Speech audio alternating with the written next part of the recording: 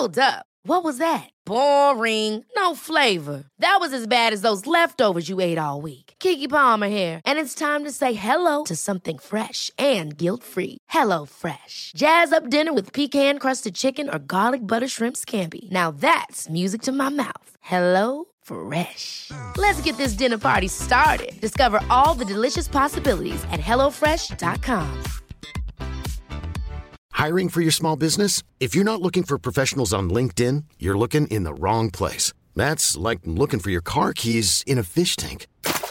LinkedIn helps you hire professionals you can't find anywhere else, even those who aren't actively searching for a new job but might be open to the perfect role. In a given month, over 70% of LinkedIn users don't even visit other leading job sites. So start looking in the right place. With LinkedIn, you can hire professionals like a professional. Post your free job on linkedin.com/achieve today. Hey, it's Ryan Reynolds, and I'm here with Keith, co-star of my upcoming film, If, only in theaters May 17th. Do you want to tell people the big news?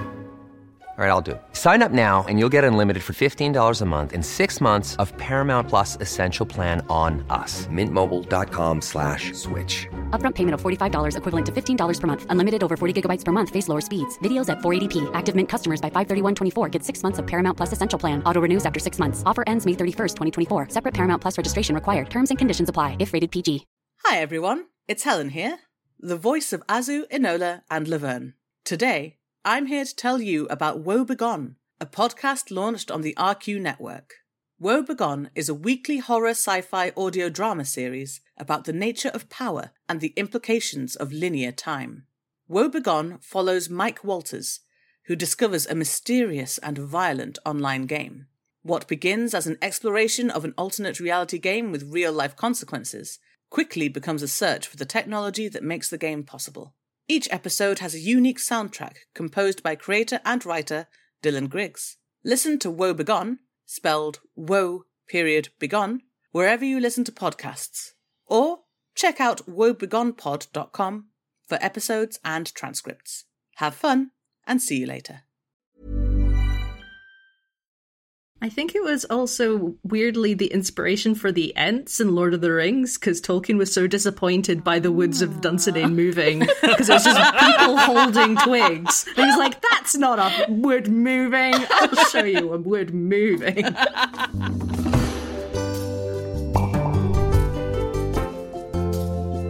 Rusty Quill presents Enthusiasm.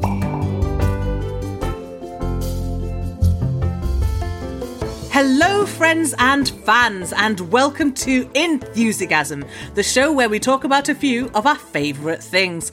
I am your host, Helen Gould, one of the best Rusty Quillers, and today we're talking about Shakespeare. And I am extremely glad to be joined by Grace, Imogen, Johnny, and Maddie. As always, we shall introduce ourselves alphabetically, which means, Grace, you are first up. Can you give us your pronouns and tell us what you do? Hello, my name's Grace. My pronouns are she, her, and I'm a scriptwriter for various different things, and currently for the very exciting Roman Cry Havoc dramedy. Excellent. So you're properly part of the Rusty Quill family. Hooray! Hooray! Next up, Imogen. What are your pronouns and what do you do? Hi, I'm Imogen. My pronouns are she, her. I currently voice Imogen, the evil ship's computer, on the Stella spin-off Compulsory Film Appreciation, and I am Minnie on the Town Whispers. I feel like several fans will try and argue with you about whether Imogen is evil or not. Oh, no, she is. I know what goes on in her head. I know what she really thinks. But she helped our lovely clone David Seven, and that's what really matters. Did she? Yeah, I think so. Or did she help herself? I can't remember. The end result is that David is probably a bit happier, which is all we really wanted. The results justify the means, which is something Imogen says all the time. Next up, Johnny, what are your pronouns and what do you do? Well, as the bard once said, hi, I'm Johnny Sims, he, him pronouns, writer, narrator of the Magnus Archives, and I'm just still kind of bumming around Rusty Towers. Maddie, What are your pronouns and what do you do? I'm Maddie. My pronouns are she, her. I am the former lead editor on Stellar Firma and the current director of the actual play podcast Chapter Multiverse. Yes! It's going to be so much fun. We're going to do some of our first recordings soon. Yeah.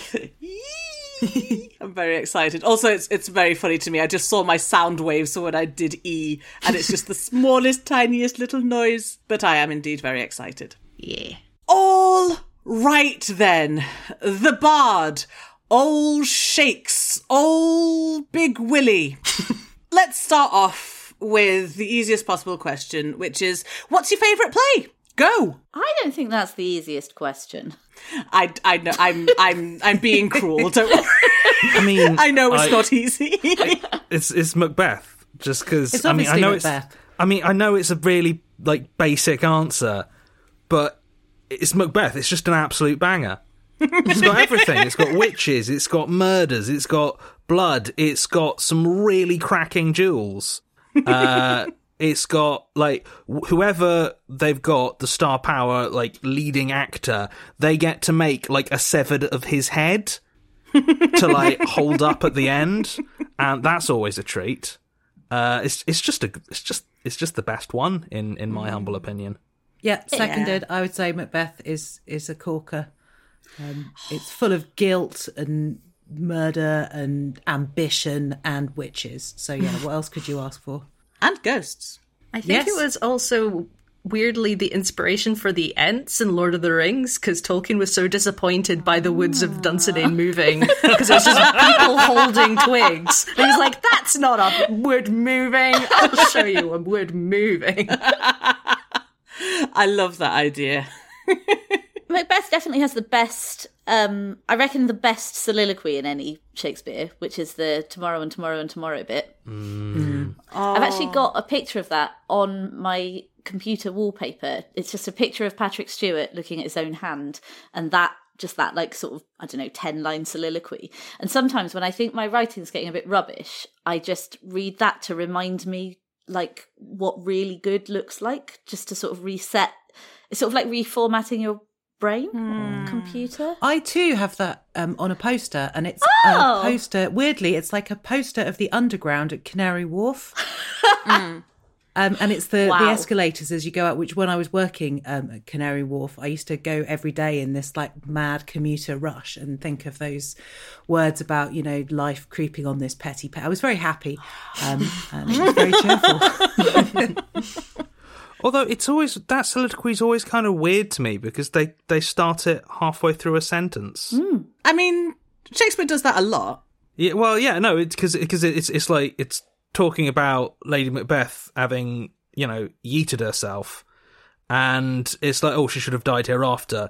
There would have been time for, I forget, such a something tomorrow, and so it's sort of, it flows into, but because it's like a lot of Shakespeare, soliloquies and lines, which is fascinating because they've achieved such, a standalone cultural presence as these monologues, as these soliloquies or these famous lines, that often, when you actually go and see them in a production, you won't actually necessarily notice when they turn up, because they'll be just flowing through. Right, like the bit at the end of To Be or Not to Be, where it's just, and soft you now, the fair Ophelia, and it's like, hang on, that's.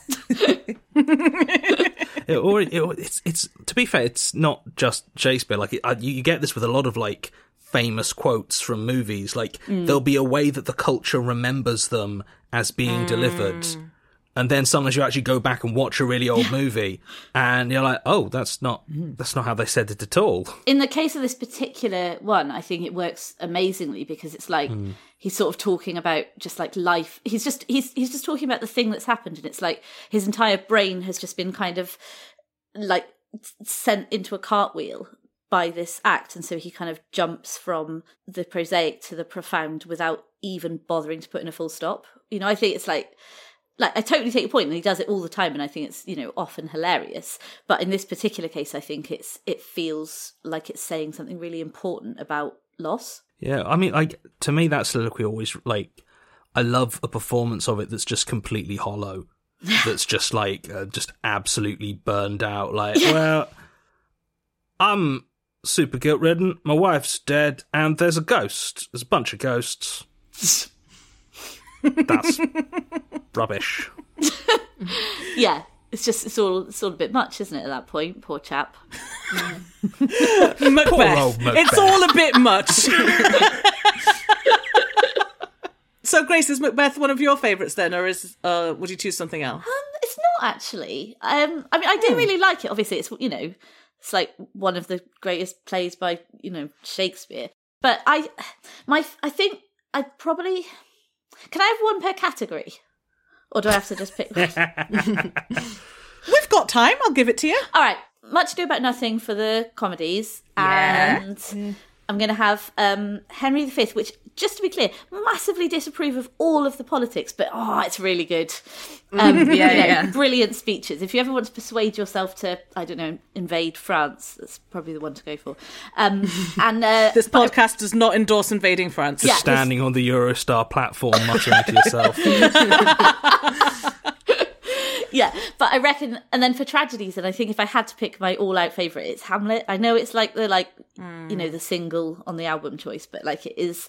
I think it's because every single time I see it, it's a completely different play, and I think there's a kind of he's just this amazingly complex bloke, and the dialogue's always the same, but he can be Ben Whishaw as a snotty teenager who you just think, oh, for God's sake, isn't anyone going to do any parenting? Or he can be Kenneth Branagh, this great statesman, or he can be, and in my opinion, correctly, this unbelievably, massively intellectually isolated David Tennant playing this deeply lonely man who's just obviously massively clinically depressed and has just zero support network. I just think, it's amazing, and it has its flaws, obviously, but I don't think that means it's not perfect. So, for example, it has literally my favourite ever example of lazy exposition. There's a bit at the There's a bit at the start where one of the guards in scene 1 says to the other one, "Well, as you know, Fortinbras has just invaded Norway," and it's just oh, mate, nice one. There's a. So, for me, Hamlet, it's not my favourite to watch, but it is my favourite to analyse because it is fascinating. Because, the whole point of Hamlet is, to my eyes, is that it's a revenge tragedy protagonist who categorically does not want to be in a revenge tragedy and knows he's in a revenge tragedy and is aware that everything both textually and metatextually is all pushing him towards this. It's I don't really want to do any of this. There's I forget there's a which scene, but there's one on the boat which is often cut, but it's he's literally the story wants me to go back and do a bunch of revenge, and I really would like to not do that. And then at the end he's like, okay, well, I guess I'll just go and do a bloody revenge then. My hot take on Hamlet is that I don't like it at all. And I was really fed up with Hamlet the entire time, and I was just like, shut up. Just kill them or don't. But this is, I think this is kind of what I actually like about the lazy exposition and that sort of thing up top, is that it is, because it is written for an audience that absolutely knows how a bloody revenge tragedy is meant to go, who are watching the Duchess of Malfi and being yes, Dance of the Dead, murders. Up top, it's just so this is a revenge tragedy, and they're like, oh yeah, okay. And then Hamlet walks in and is like, oh. Hamlet walks in and is like, I don't wanna. Yeah. See, I would agree with Johnny. I think that the least interesting thing to do with Shakespeare, and it's already interesting, is watch it. I think the most interesting thing to be in it, then is to analyse it and read it, and then is to just watch it. Although they're all great, I think that watching it is much less fun than the other two. I think that's true. On my own with that opinion, obviously, that's no, fine. I like that. I think that I've seen a lot of really mediocre Shakespeares that full snooze fest. and I've seen a couple of really good Shakespeares. There was a production years back at the Globe of The Comedy of Errors. Famously, not a good one. Famously hilarious. What are you talking about? No, Comedy of Errors? Yeah, I know. Two sets of twins. You haven't understood it. Two sets of twins. He looks swapping. like his servant. Yeah. They look like each other. Okay. Well, the thing is, this was a brilliant production because what they'd done is they had done it as literally Benny Hill style, sort of, so with chase sequences and swanny whistles, which was really, really funny, and like because it is that very specific sort of like contrived farce. That framing meant that every one of the jokes massively landed. Yeah, it's essentially Who's On First, just longer. Like, it's the one joke. And, like, with Shakespeare, there's so many of the plots that he just completely nicked wholesale from other things. And everyone's just like, he was a genius. But the genius was choosing which things to steal, like David Bowie. Originality's overrated. Because I studied Latin at school because I was a nerd. And I was looking at Plautus plays, and there is one about twins and all this kind of thing. And it was just like, yep, this is exactly the same. But, like... At the time, like originality, in inverted commas, wasn't really thought about. It wasn't considered a virtue in a piece. Like you look at a lot of, I want to say it's Chaucer, which is 100, 200 years before, but like Chaucer at one point makes up some stories in the Canterbury Tales, and he goes on long explanations of where he heard this story and like makes up an entire like backstory for him knowing this story to make sure people didn't think he was just making his own stuff up. And so like a lot of that era, like reinterpretation and taking old stories and like putting them out there in new and interesting forms was what art and creativity was. And in some ways it still is with the so many franchises that we have. Yeah.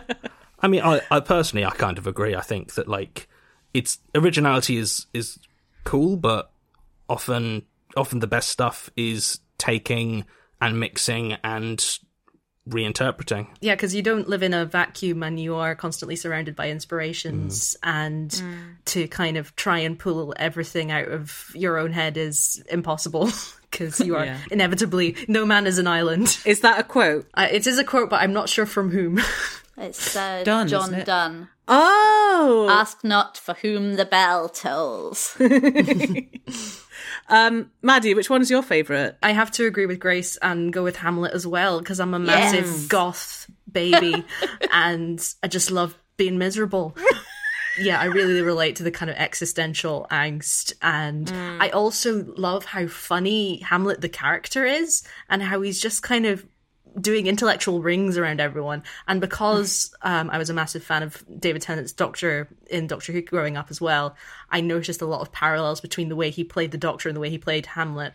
And this is just complete nerdery, but he just, the sense of, I am so much cleverer than everyone else in this room, but I'm just going to let everyone believe that they're on my level kind of thing, which is very arrogant and not very attractive, but I find very interesting. Yeah, well, you know what? I blame David Tennant for tricking a whole generation of nerds into thinking Hamlet's not just a big dweeb.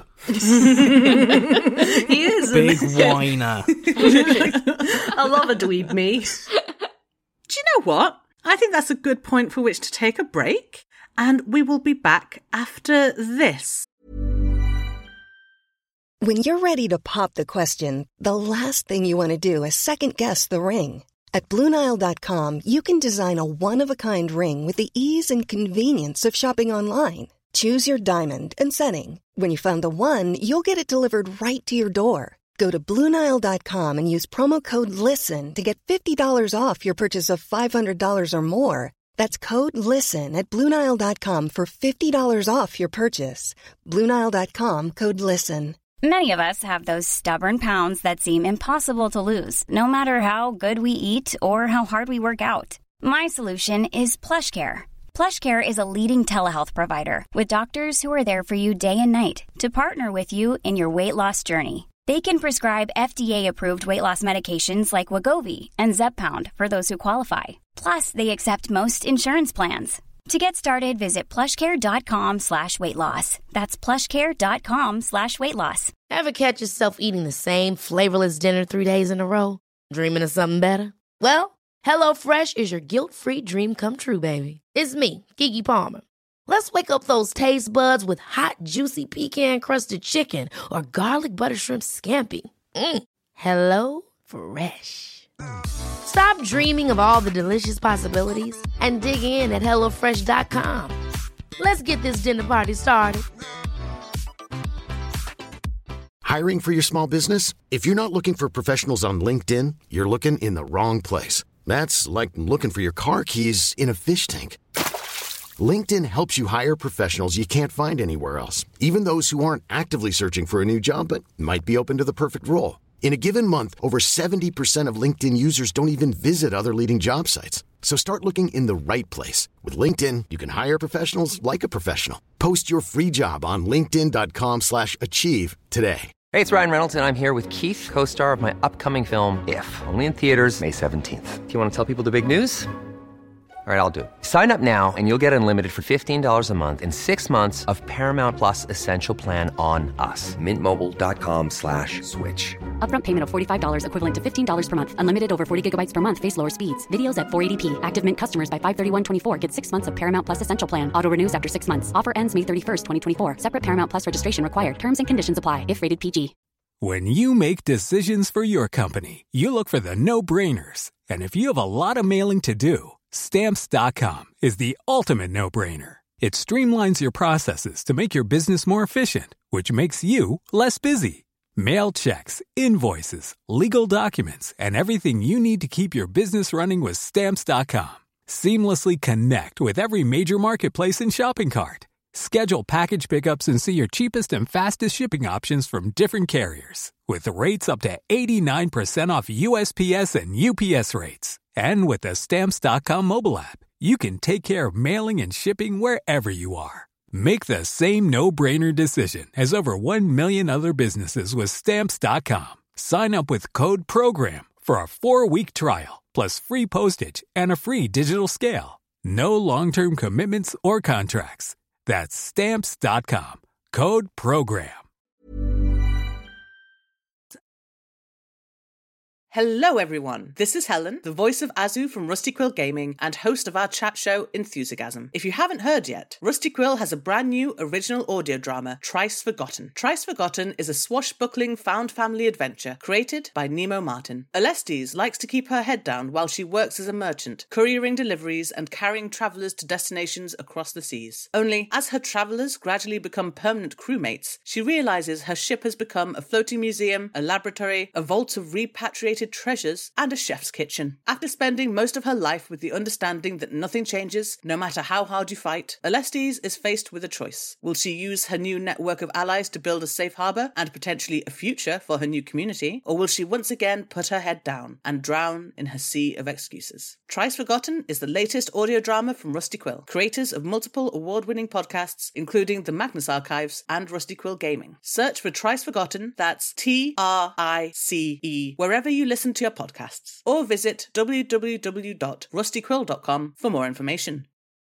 And welcome back. As usual with these recordings, we started talking about relevant things in the middle of the break. So, Johnny, you played Henry VIII, which is a play I did not know existed.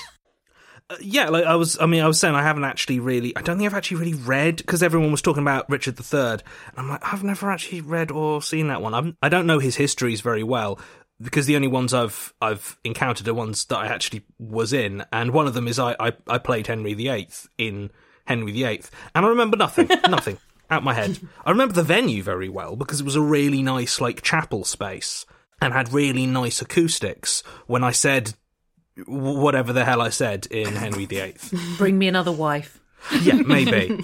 I went to watch Henry VIII in Spanish once. I don't speak any Spanish, but the global... Did you learn any during the course of the play? No, I didn't. I also didn't learn what happens in Henry VIII. The Globe did this really cool thing. It was for, I don't know, some sort of centenary probably, where they did like 40 Shakespeare plays in 40 languages, something like that. Wow. Which was really cool. And for reasons that remain obscure to me, I decided that the one I would go and see was Henry VIII, a play I do not know at all, in Spanish, a language I do not speak. But like, which also, yeah, so I got to about, I don't know, halfway through Act 1. And I think I must have got to the end of to the interval, because I'm definitely not the sort of person who has the confidence to walk out in the middle. And I think I was just like, do you know what? I feel like I should be getting something out of this cultural experience, but what I'm getting out of it is that I don't speak Spanish. I don't know how much more you've gotten out of it if it was in English, to be honest. Like, what I remember about Henry VIII is being in it and being like, this doesn't mention any of the stuff I know about Henry VIII. Like, like the six wives thing, don't think it really comes up. Because there's loads of really famous stuff about Henry VIII. I think if memory serves, and it categorically does not, it's definitely more concerned with his relationships with other dudes and whether he's going to have them murdered or not, and like a lot of like the country politics that hasn't really lingered in the historical imaginings of Henry VIII, rather than like the religious and wifely stuff that people remembered. I think, like I said, maybe you're making it all up. I could be making it all up. This is what, 12, 13 years on? Yeah, it's all gone. I wonder if there was some sort of like contemporary political reason why he focused on all of that. So well, presumably it was Elizabeth would have been the queen at the time, so probably not lingering on the like. Yeah, on all the massive... All the wife murdering of her mum. Wife situation. Extra time multi-wife, yeah. So when was it set? Was it set when her mum was his wife? Or was it... I don't know why I'm asking you. You've already told me twice. Write in on a postcard. Maddie, any facts about Henry VIII, the play that you've got stored away? I half remembered a fact during the break and then quickly did a stealth Google and found out I was right. Yeah! Ooh, go on. So in June 1613, the Globe burned down during a performance of Henry VIII because they were using some cannons as part of the play, and like the sparks ignited on the thatched roof and it burned down. Yeah, I was going to say, wasn't it made of wood? Yeah, so Henry VIII, both a bad play and bad luck for the theatre, I guess. So how come Macbeth is the one that you're not supposed to say? Why isn't Henry VIII the one you're not meant to mention backstage? Because in Macbeth, you don't want the theatre to burn down during it. Yeah, that would ruin it. That's a very, very good point. Thing is, I reckon they're probably just like, look, we've got this play, it's a dud. We all know it's a dud. How are we going to keep the audience until Act 2? I know, live cannons! Or a bear. Well, I mean, it was like, to be fair, it was a lot of that. Like, it was a lot of gimmicks, and like one of the things I really, really love about Shakespeare is like, you're like, oh, well, you know, the political, obviously, like political context for a lot of his plays is important, but a lot of like, well, I wonder what the reason this one was written. It's like, he was getting paid.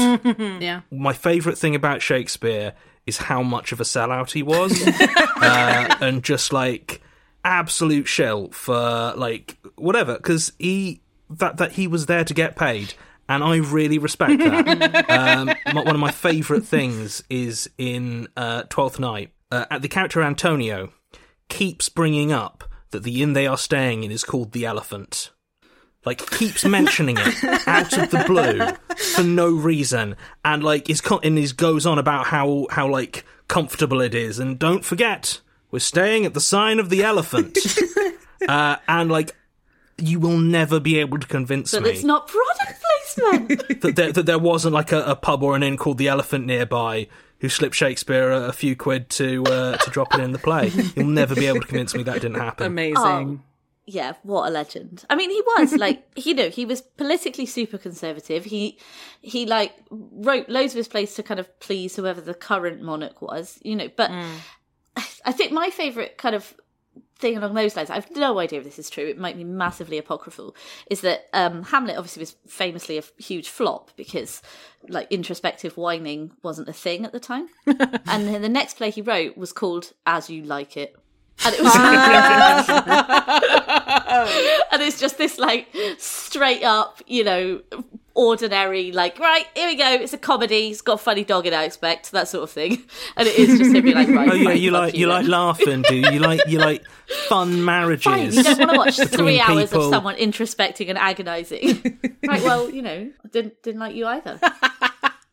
One thing I wanted to talk about is the fact that obviously we're still watching his plays today. There've been like a million different adaptations of like almost all of them. And I wonder if anyone has like a favourite adaptation that they've seen, like whether it's like one of the movie versions where it's only lightly based on it, like if 10 Things I Hate About You and stuff like that, or whether it's that Baz Luhrmann Romeo and Juliet one that's so very Baz pretty. Luhrmann Romeo and Juliet is I always forget his name, but the guy who plays Mercutio is just He took us wonderful. all by storm. We watched that in school. I saw a really good production of Macbeth, and Johnny, you might have actually been there. It was in Edinburgh in like 2012, and it was by a Polish group that did it with motorcycles and fire and stilt walkers and lopped off the third act. It was so good. Macbeth. It was okay.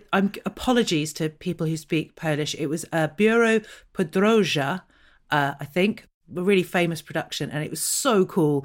Outdoors, dark, flames, they burned down like the whole set at the end.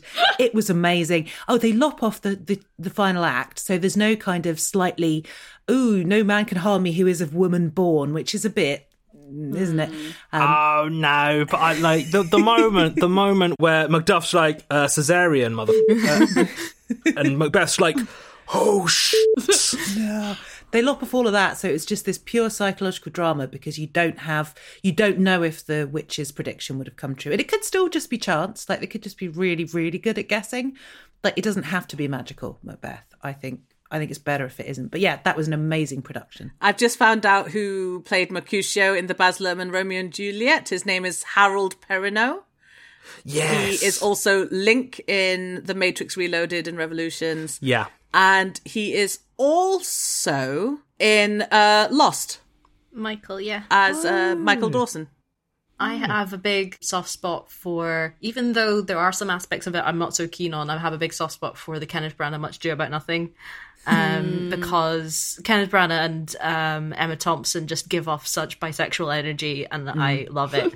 The bit I'm not so keen on is The Watchmen. I don't think they're that funny.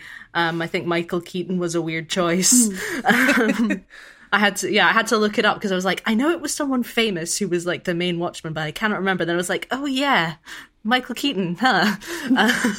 But also you get Keanu Reeves as the villain in it. It's Don John. Yeah, as Don John, and he's just so emo. He's like, I am not a man of many words, and yet I thank I would rather be a canker in a hedge than a rose in his grace. And it's such a weird mix of people. And it's got Denzel Washington in it. It's got the guy from Dead Poets Society in it. And they're just having a lovely time in Italy. Yeah, they are having a really lovely time, aren't they? It's really, you can really tell as well. Like, it's just like, they're just obviously all really happy. They're just like, we're just going to make a really, really nice film. It's not going to do anything like super, like, interpretatively interesting, but that's actually fine because this is an accessible, lovely adaptation of an accessible, lovely play. Yeah, for sure. Love that for them. Mm-hmm. Yeah. Yeah. And we've obviously already mentioned the David Tennant Hamlet, which is one of my absolute favourites. And I was also lucky enough to see the David Tennant, Catherine Tate Much Ado in the theatre. Oh, yeah.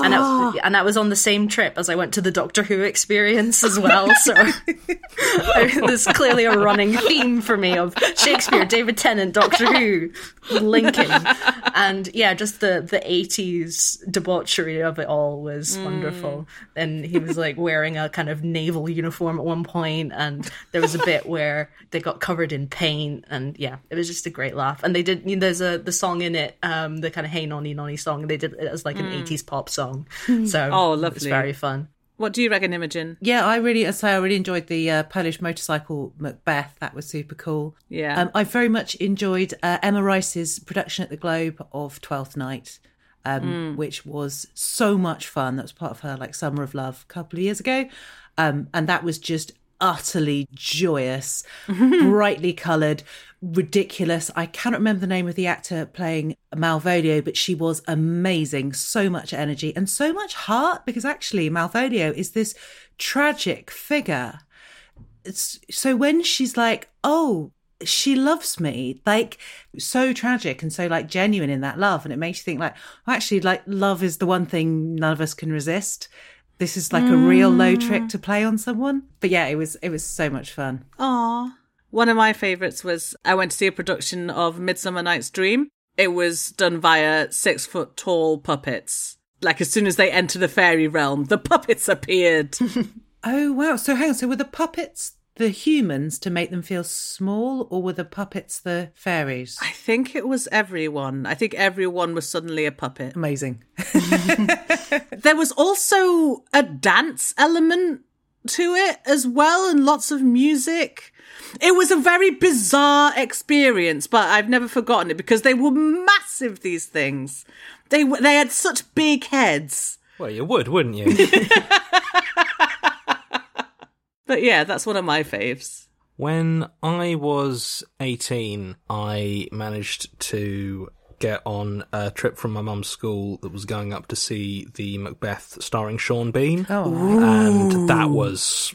Oh, he was very good at being Macbeth. I bet he was. And he dies at the end, which that's exactly what I was thinking. You know. So spoilers for Macbeth there. I'm not going to put spoiler warnings for Shakespeare plays on. Yeah. You've had centuries to catch up, guys. I find it really, really difficult to pick favourite adaptations because it's always like just like one or two things that are about it that are perfect. Like I imagine it's the moment that we finish this conversation, I'll immediately think of an example. But generally, I can't think of something that's like absolutely everything about it is perfect. It's usually like this particular performance or whatever. So I really, really like it when somebody manages to do a performance of a Shakespeare tragedy where they make the female lead have a personality. I went to see Lenny Henry play Othello years ago. It must have been about a decade ago, I think. Yeah, it was a while back because I remember being excited. Yeah, it was absolutely fantastic. The person who played Desdemona, whose name I don't know, like just managed to turn this absolute drip of a character into someone charming and funny and young. It was the first time I found a way into that character. The thing about Desdemona is she gets a lot of dialogue. You know, she's not like an Ophelia who's like sort of technically the most important woman in the play, but she's in, you know, a handful of scenes really. Desdemona's in it a lot, but because her whole thing is like, I am perfect, she's like, you know, super, super dull. But the way that they did the performance, they made her playful and like, I remember there's this moment where it's just after Iago started to get into Othello's head and he's sort of standing in the front of the stage doing this really good kind of intense brooding. And Desdemona comes up to see him and her line is, "How is't with you, my lord?" And every time I've seen that performed, it's always been, "Oh, how is't with you, my lord?" But the way that she did it, she kind of like stomps up to him doing an impression of his like serious pose and kind of goes, "Oh, how is't with you, my lord?" And it's just, it's the only time I've believed in that relationship as something that exists, that could actually be a marriage rather than just, you know, like these two people obviously really fancy each other and they got married very quickly and now it's all falling apart. Whereas in this performance, because she was so like real and because she understood him and because she had that kind of nuance, you're like, oh, you're a person. I can totally understand how you could be like one half of a marriage. Yeah, I don't know. I find it very difficult to pick like a particular adaptation, although 10 Things I Hate About You is cracking. Great film. Yeah. We are starting to come towards the end of the episode, and we're going to end on another very simple question. And that question is, why do you think we're still talking about Shakespeare today? Like, we've still got so many opinions after like 400 years. Like, is it just because he wrote so much and so the odds are high that we that will have experienced it? Or is it that he's just that good? Because I don't think he's like extraordinarily good. There are other playwrights that I would say are just as good. I don't know. What do you think? What do you all think? Well, I think there are 3 reasons. Ooh. Firstly, I think it's because we've still got him. So he is massively important to us culturally in a way that means that like so much of what else we've done in terms of our artistic output is sort of a footnote to Shakespeare. That means that for that reason, he remains important because we're still sort of like in his wake. Secondly, I think he is absolutely amazing. And thirdly, I think it's enough of a blueprint that we can make his plays be whatever we need them to be. Like, I think there's a reason that we don't remember Henry VIII. And it's probably because it doesn't do this job. Like, Henry wrote, what was it, 37 or 27 plays? Like, loads, anyway. 37, of which, I think. 37, right? Of which we remember about, 15, really? Like, how many can you name without, like, consulting Wikipedia? Like, you know, probably... I mean, we can probably name, like, basically all of them. But okay, but culturally speaking, there's like 10 that's important, right? And it'll be because, I reckon... Yeah, massive sweeping statement. I'm going to stand by it. It'll be because those are the ones which are broad enough that they can be whatever we need them to be. So our Shakespeare is not the Shakespeare that Gladstone understood, and he's not the Shakespeare that Pepys understood. He's the one that we need now, and if he stops being versatile enough for us, we'll just ditch him. That makes a lot of sense. Because like there's so many different iterations of the character of Robin Hood throughout the ages, depending on the cultural need at the time.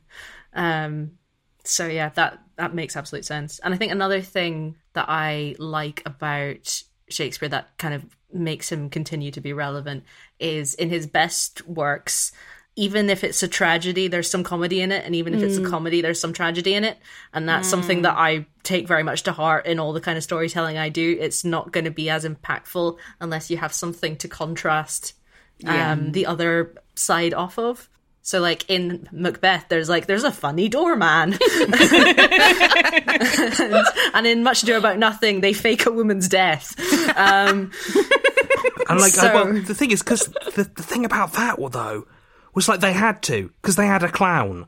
Like, because it was all written for, like, the same gang. Yeah. Like, and they had a couple of clowns. And, like... It's a horrible tragedy, but then I forget his name. But like the famous clown who was like Shakespeare's. It's the Falstaff bloke, isn't it? Yeah. Is like, so am I making any jokes about bums? Do you know what? I reckon that's another reason why he's still so popular. Actually, is because he was writing for the crowd. You know, like if people were bored, they'd leave. So. Obviously, so you're absolutely right. You know, it's got to be funny and it's got to be serious. But also, I thought it's a really interesting point that you made about Robin Hood, Maddie. Like, it sort of links to something that I think it was also you said this right at the start about how Shakespeare basically nicked all of his stories from, you know, ancient oral tradition stories.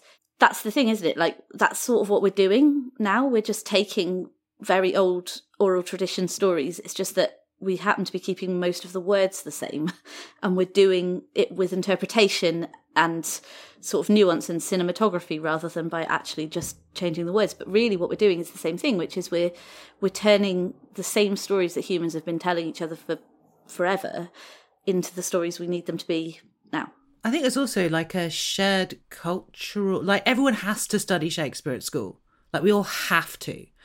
And I think that's really good because it says that, you know, Shakespeare is not, it's not this elitist thing. It's not something that, you know, only people who are very interested in obscure Jacobean plays might be interested in or love blank verse. It's like, no, this is for everybody. Everybody is capable of understanding this. If it's like, you know, made interesting to them, they'll be interested by it.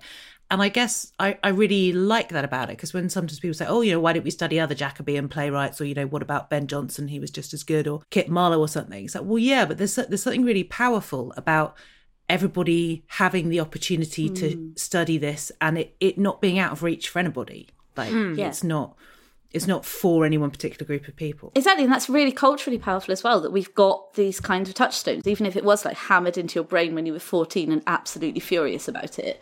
Like, it does mean that we've got this kind of thing that we do share. Although, I would say, like, one of the biggest barriers that I used to find when I was teaching, like, I used to teach the GCSE resit class, Romeo and Juliet, and the biggest barrier I found, which is like the difference between this is going to work and this isn't, was ownership.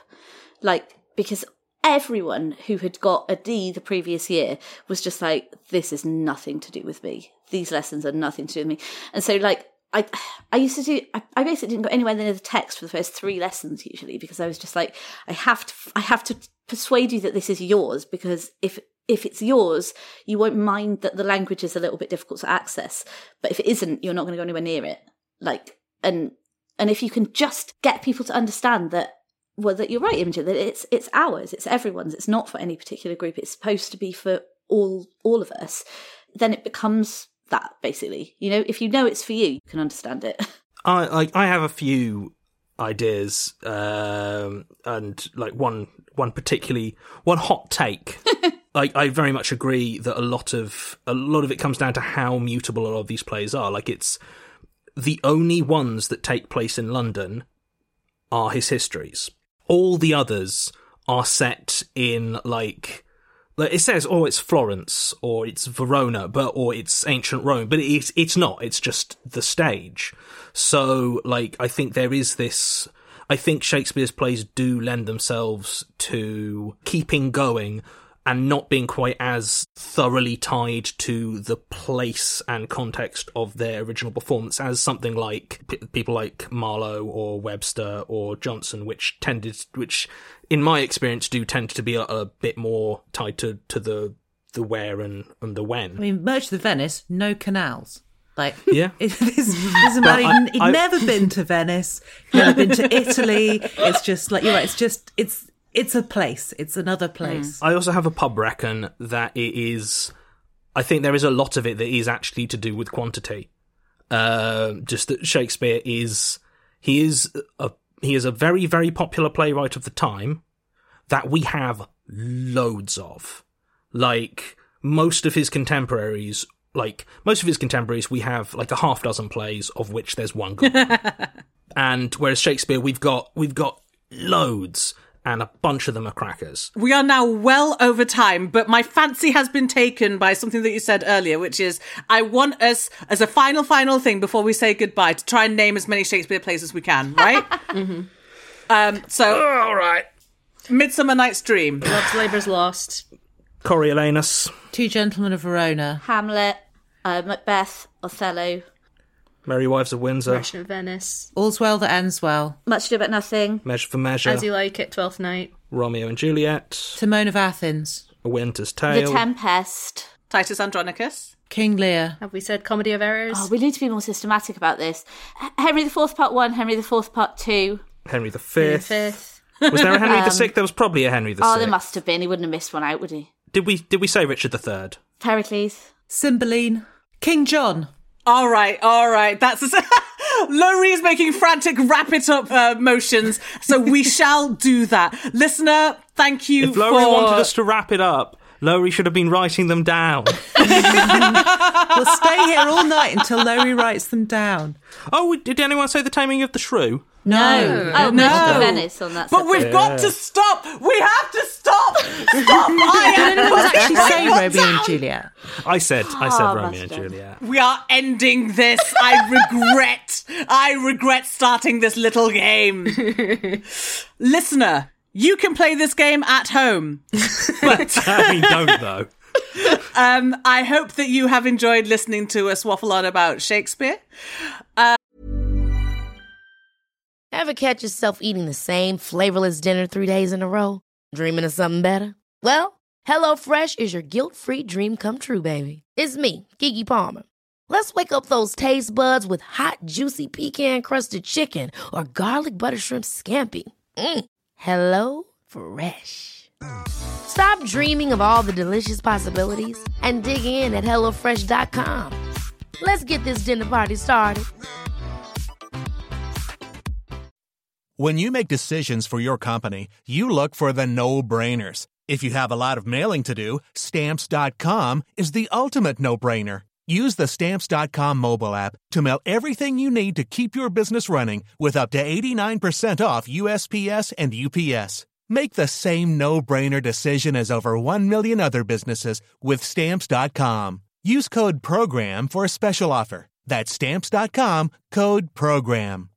Hello all, it's Helen here, the voice of Azu from Rusty Quill Gaming and the host and director of Enthusiasm. Today, I'm here to tell you about The Program. The Program audio series is a science fiction anthology podcast set in a world where money, state, and God are fused into a single entity. Every episode is a standalone story featuring ordinary people inhabiting this extraordinary world.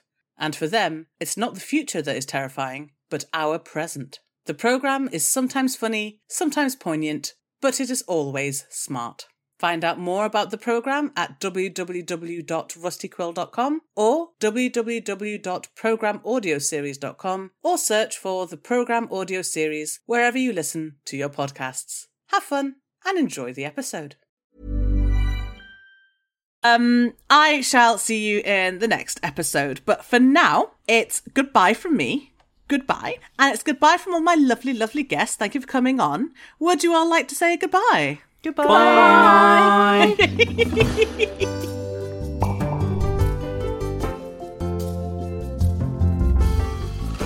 Enthusiasm is a podcast distributed by Rusty Quill and licensed under a Creative Commons Attribution Non-Commercial Share-alike 4.0 international license.